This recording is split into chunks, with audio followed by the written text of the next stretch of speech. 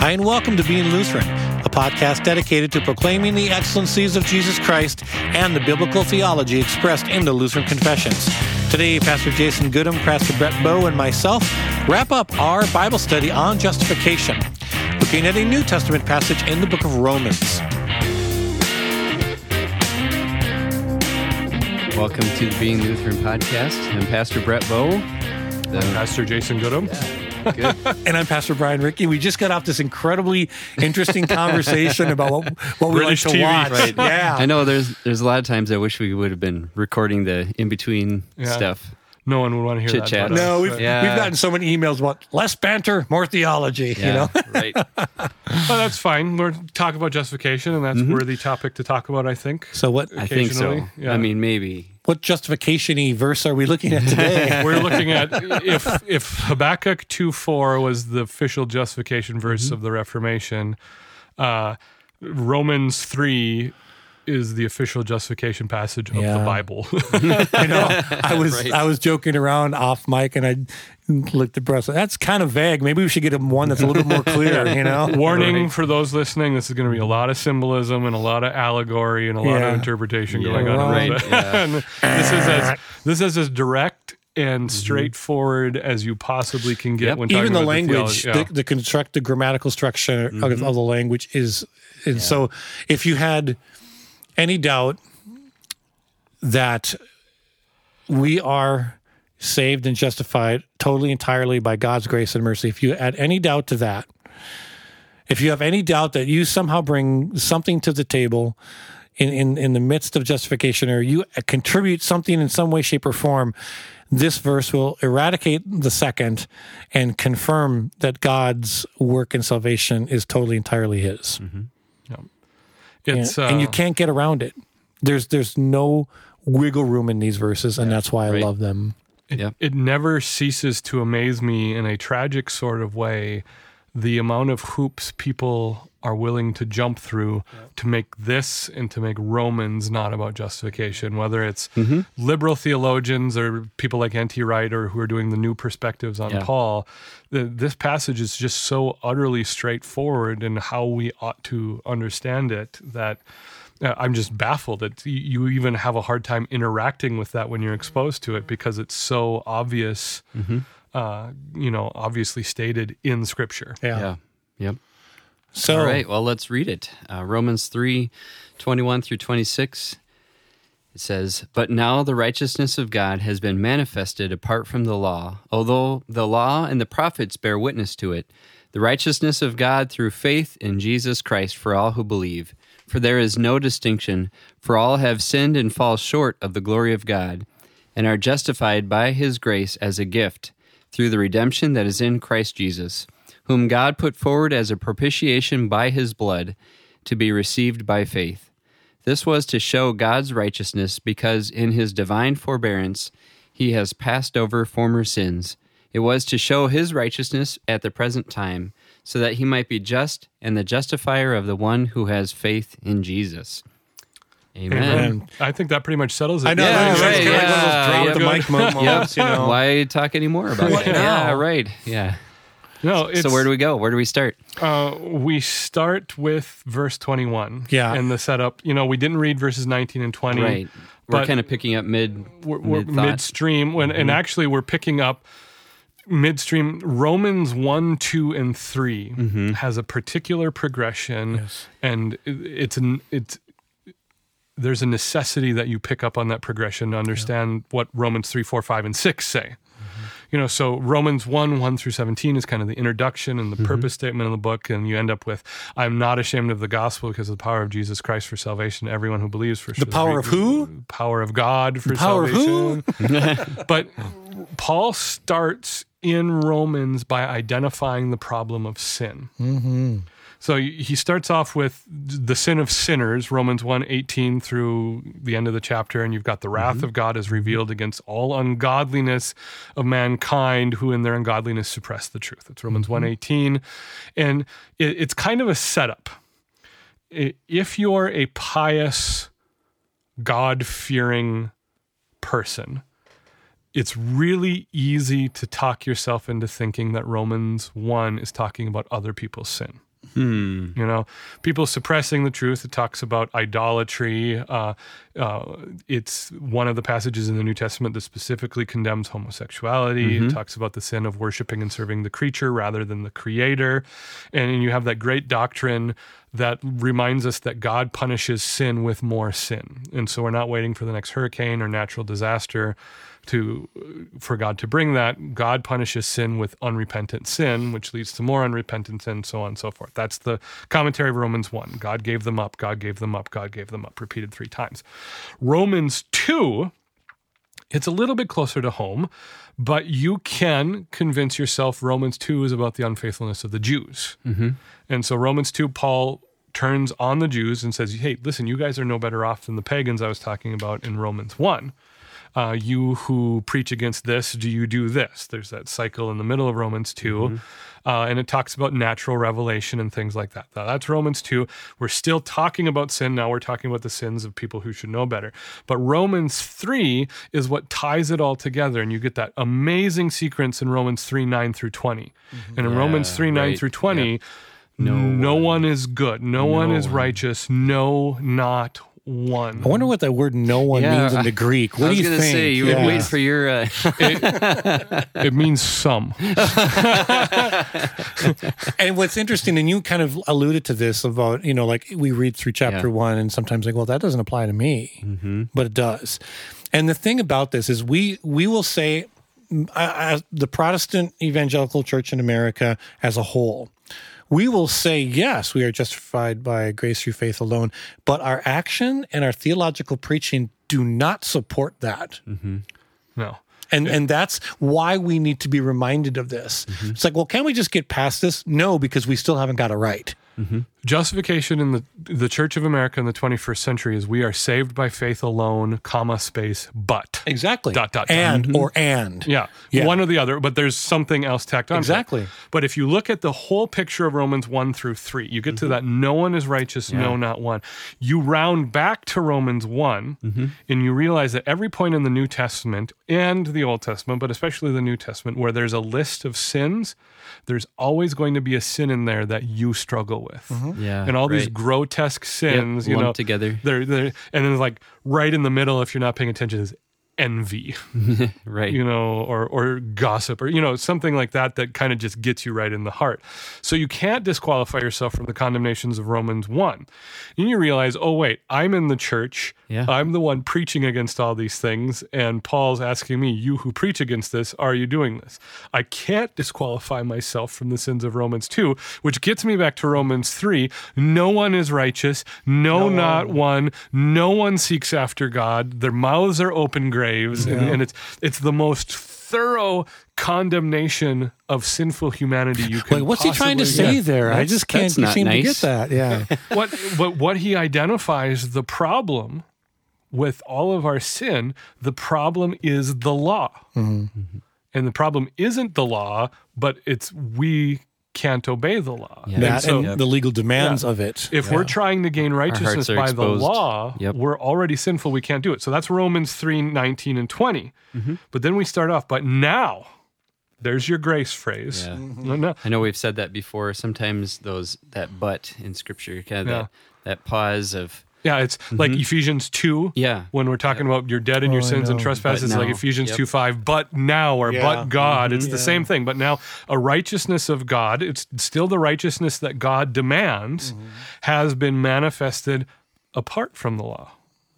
So though it testifies. Now we're stepping outside the realm of obedience. We're stepping outside the realm of piety, although the law and the prophets bear witness to it. Now, if you've been through this entire series, you know exactly the reason why we're doing Romans last. The law and the prophets bearing witness. Genesis, Habakkuk. We're going through the Scriptures. Jesus. All of Scripture points to Christ. All of Scripture proclaims the gospel, and this is where the rubber meets the road as far as Paul's great theological treatise. So the law and the prophets bear witness to it. The righteousness of God through faith in Jesus Christ for all who believe. So that there's the thesis statement of the section, and it's like Paul reads 21st century American Christianity perfectly, because then we get back to we're saved by grace through faith, but or whatever. And so Paul rounds back in verse 23, and the most quoted out of context verse in all of Scripture, other than God helps those who helps themselves. And it's really easy to quote a verse out of context when it doesn't Habakkuk exist. But for all have sinned and fall short of the glory of God. I mean, that's the Romans road. That's the spiritual laws. I mean, you just rip that verse right out of the heart of what it's saying. It's still true. All have sinned and fall short of the glory of God.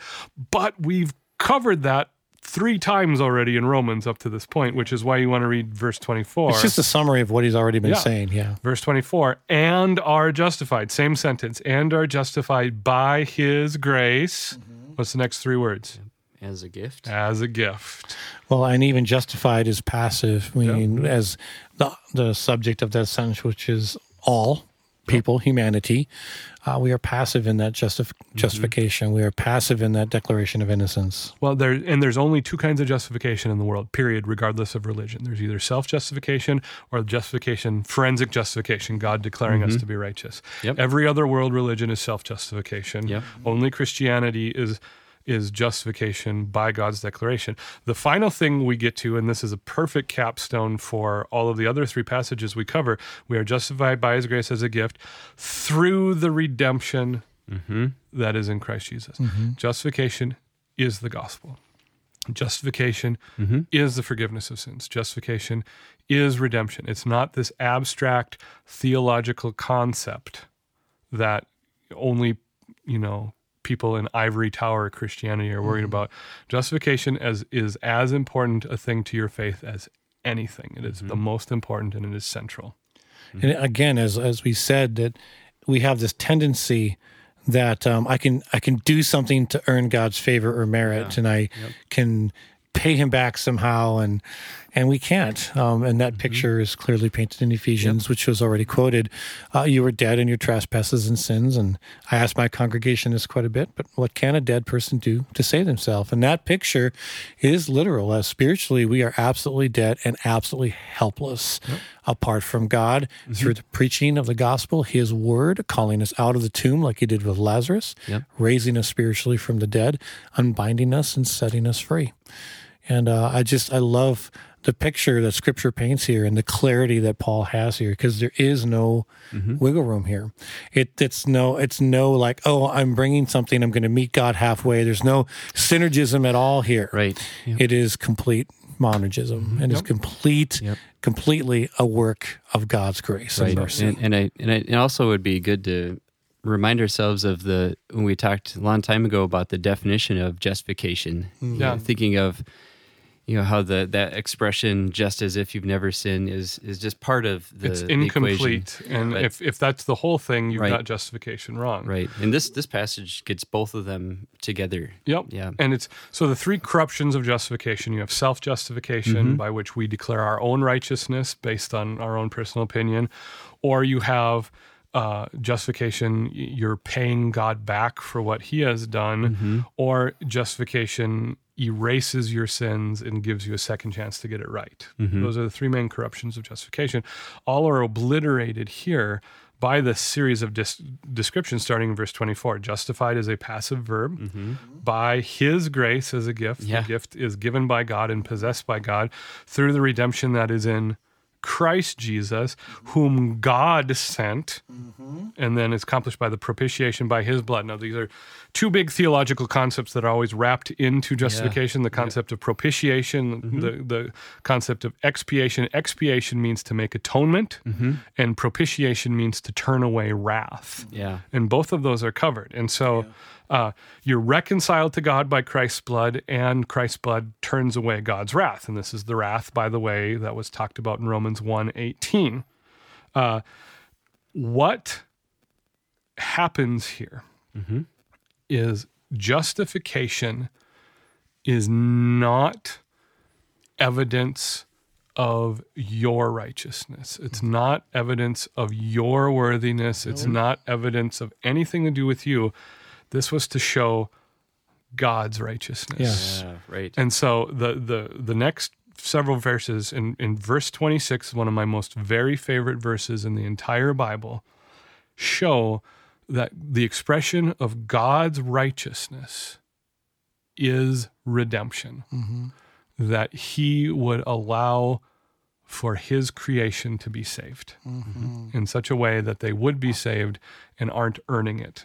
Because if we earn it, and that's what Paul talks about in Romans 4 and 5, then we get the credit for it. If we're getting paid wages, then we don't celebrate God's grace because that's what we're due. But we are recipients of God's grace, and he's demonstrating his righteousness.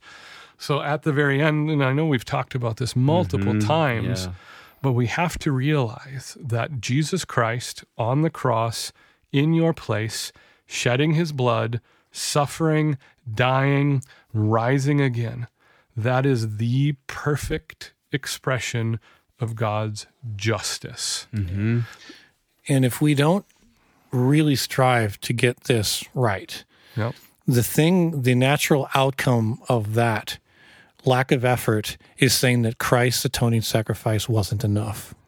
And that is everywhere Christianity gets corrupted, that ends up being the confession. And that's hard for me. It's one of the few things I actually get quite angry over in theology is when you start to kick against the efficacy or the sufficiency of Christ's atoning sacrifice. I get angry. Well, and I think that's okay. Hopefully I respond okay anger. out of that. Yeah. But I get angry at that. And I'll just say, well, wait a minute here. Let's talk about that. There's been several times where I've had these conversations because even though sometimes I think we don't understand the importance of words in describing these things.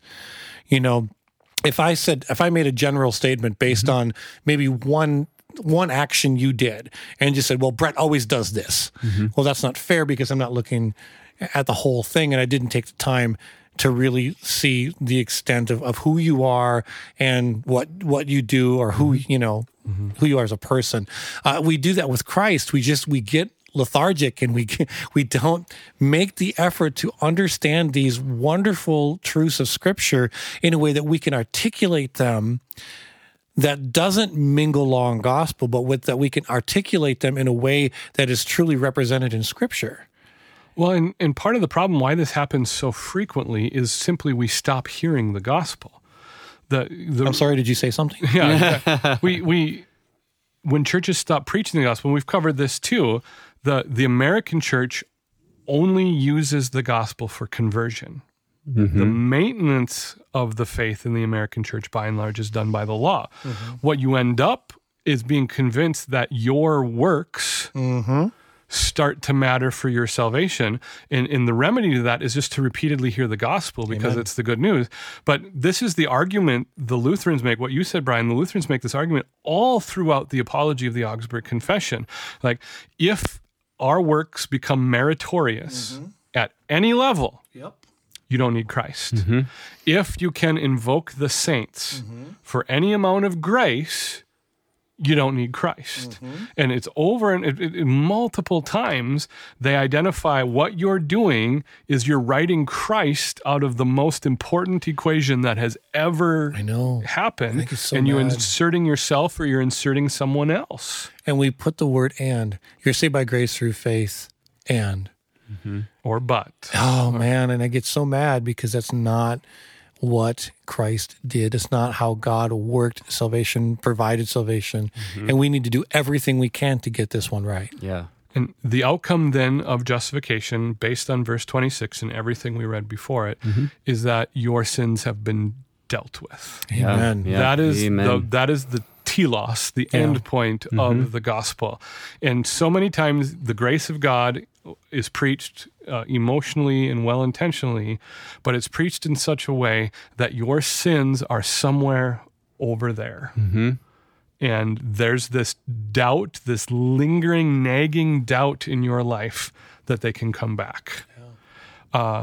that, they're the skeleton in the closet, Yeah. or they're buried in a treasure chest under the sea, or something like that. And you're not talking about the Christian struggle. You're talking about that legal demand, because Yeah. we're talking about justification, the declaration of innocence and everything. So you're not talking about, obviously, that we're not going to struggle with those things. No. But what I'm talking about is if the gospel is preached in such a way that God is ignoring your sins, Yep. or that your sins don't matter, which is Amen. what you're getting after, you're never going to have that peace and assurance, because your sins can always come back to haunt you. Yep. What this is saying is your sins have been taken Yes. in reality, and they've been given to Christ. Yes. And then those sins were punished. And paid They for. were Yeah. executed. They were paid for. Yes. And so your sins still mattered. Yep. They're still sinned, but they've been dealt with. Yeah. Yep.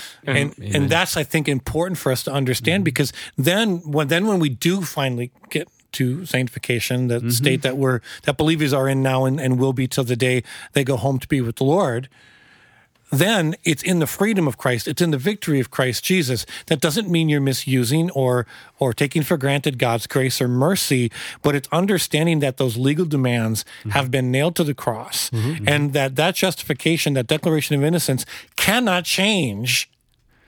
And as a Lutheran, I believe that unless you purposefully and rebelliously reject and throw it away. Well, and then you get to that question, well, it's not like your sins don't exist. I still struggle with sin. Brian, you still struggle with sin. Brett, you still struggle with sin. If you don't preach the gospel correctly and clearly, what you end up with is a Christianity where if you become aware of sin in your life again, your faith is destroyed. Yeah, exactly. And I grew up in an environment where every time I came under the conviction of sin, I questioned my salvation. And that's what almost drove me away from the faith. And I that's just why can't it's so do it. important, and that's why Paul says in chapter 7 that the very thing I want to do, I don't do, Yeah, even as a exactly. believer. And the very thing I don't want to do, that's the thing I do, wretched man that I am. And then he turns the corner, and there is therefore now no condemnation for those who are in Christ Jesus. Amen. And that's that balance. And it's a delicate balance, and it's one that we have to be intentional about. Understanding that we are totally, entirely forgiven. We're in the victory of Christ Jesus. We're in the freedom of Christ Jesus, but then yet in that freedom as an act of worship, a response of faith motivated by love, we get to allow the Lord to continually purify us, even if we continue in a sin that we struggle with. But that's what describes the Christian life. And this is why I'm always saying... Is that vocation? Yes, Yeah. assurance of salvation and vocation. Assurance of salvation and vocation. Amen. And this is why. As a believer, as a redeemed child of God, as one who has been saved, who has received the gospel and responded with faith, you are still going to have sin in your life. Yes. And Amen. there are three possible outcomes to sin in your life. And I say this because I'm a Lutheran and we're only allowed to group things in three. Because of the Trinity. Woo! No, there's three possible. You say, my sins don't matter because Jesus died on the cross for my sins. Shall we go on sinning so that grace may abound, right? Antinomianism. We flaunt our sins. I'm good at sinning. Jesus is good at forgiving. It's a wonderful relationship. That's a corruption of the gospel. Yeah. The second response to your sin in your life is that you can be devastated. And you're constantly living life in this continuum where I'm either saved or I'm not saved based on not the existence of your sin, but the awareness of your sin. And then you don't believe Jesus when he said the Son set you free. Yeah, and what you start to do is you start to disqualify from yourself from the gospel so that if I come under conviction of sin, it doesn't count. And so that too deserves a Yeah, right. The third one is when you become aware of sin in your life, when you come under the conviction of sin, the response is repentance. And every time we repent, Yep. we're met with the gospel. Amen. Our sins are our sins are forgiven. Our consciences are released. We respond with joy. We go out and love our neighbor because there's nothing else required for us to do. So in the freedom of Christ, in that declaration of innocence, we embrace a life of confession and repentance toward Yeah. salvation without regret. Amen. And the life of service of our neighbor Amen. to the glory of God. Amen. And I think that's so clear. So it was good that we took a little extra time to clarify that, because that's the mistake that is made too often, is not understanding. They fall into the first one, the second one, but that third one's where we're supposed The to third be. needs to be the target. Yes. And I'm telling you, it's not as easy as it sounds. It's simple. Yep. If you think about the gospel and you get it right, it is simple, but it is not an easy thing. And it does take intentional effort in the life of every believer to rest abide in Christ, rest in Christ, but also embrace that life of confession and repentance. And this is the one place where I will ever advocate for someone to leave a church. Now, obviously exceptions if there's abuse or crime or whatever, yes. Or blatant heresy. Yeah. But here's the thing, dear Christian. If you are going to a church that is feeding you nothing but law for your Christian life, you will die. If you have a church that refuses to give you the gospel, take it up with your pastor, take it up with the church leadership, and if they refuse to respond with their own repentance and a commitment to preach the gospel, change churches. Amen. The only way you are going to be sustained in your Christian faith until the end is if you are continually, regularly, and repeatedly hearing the gospel. It is an absolute necessity. Our shepherd wants us to be in green pastures. Yep. I thought it'd be appropriate to read from Colossians chapter 2, beginning in verse 13. And you who were dead in your trespasses and the uncircumcision of your flesh, God made alive together with him, having forgiven us all our trespasses by canceling the record of debt that stood against us with its legal demands. This he set aside, nailing it to the cross. He disarmed the rulers and the authorities and put them to open shame by triumphing over them in him. Amen. Thank you for joining us. Please look us up on the web at beinglutheran.com. Also, invite a friend to check us out on Spotify and iTunes. Please join us next week as we continue our discussion on the Augsburg Confession. God bless you and have a great week.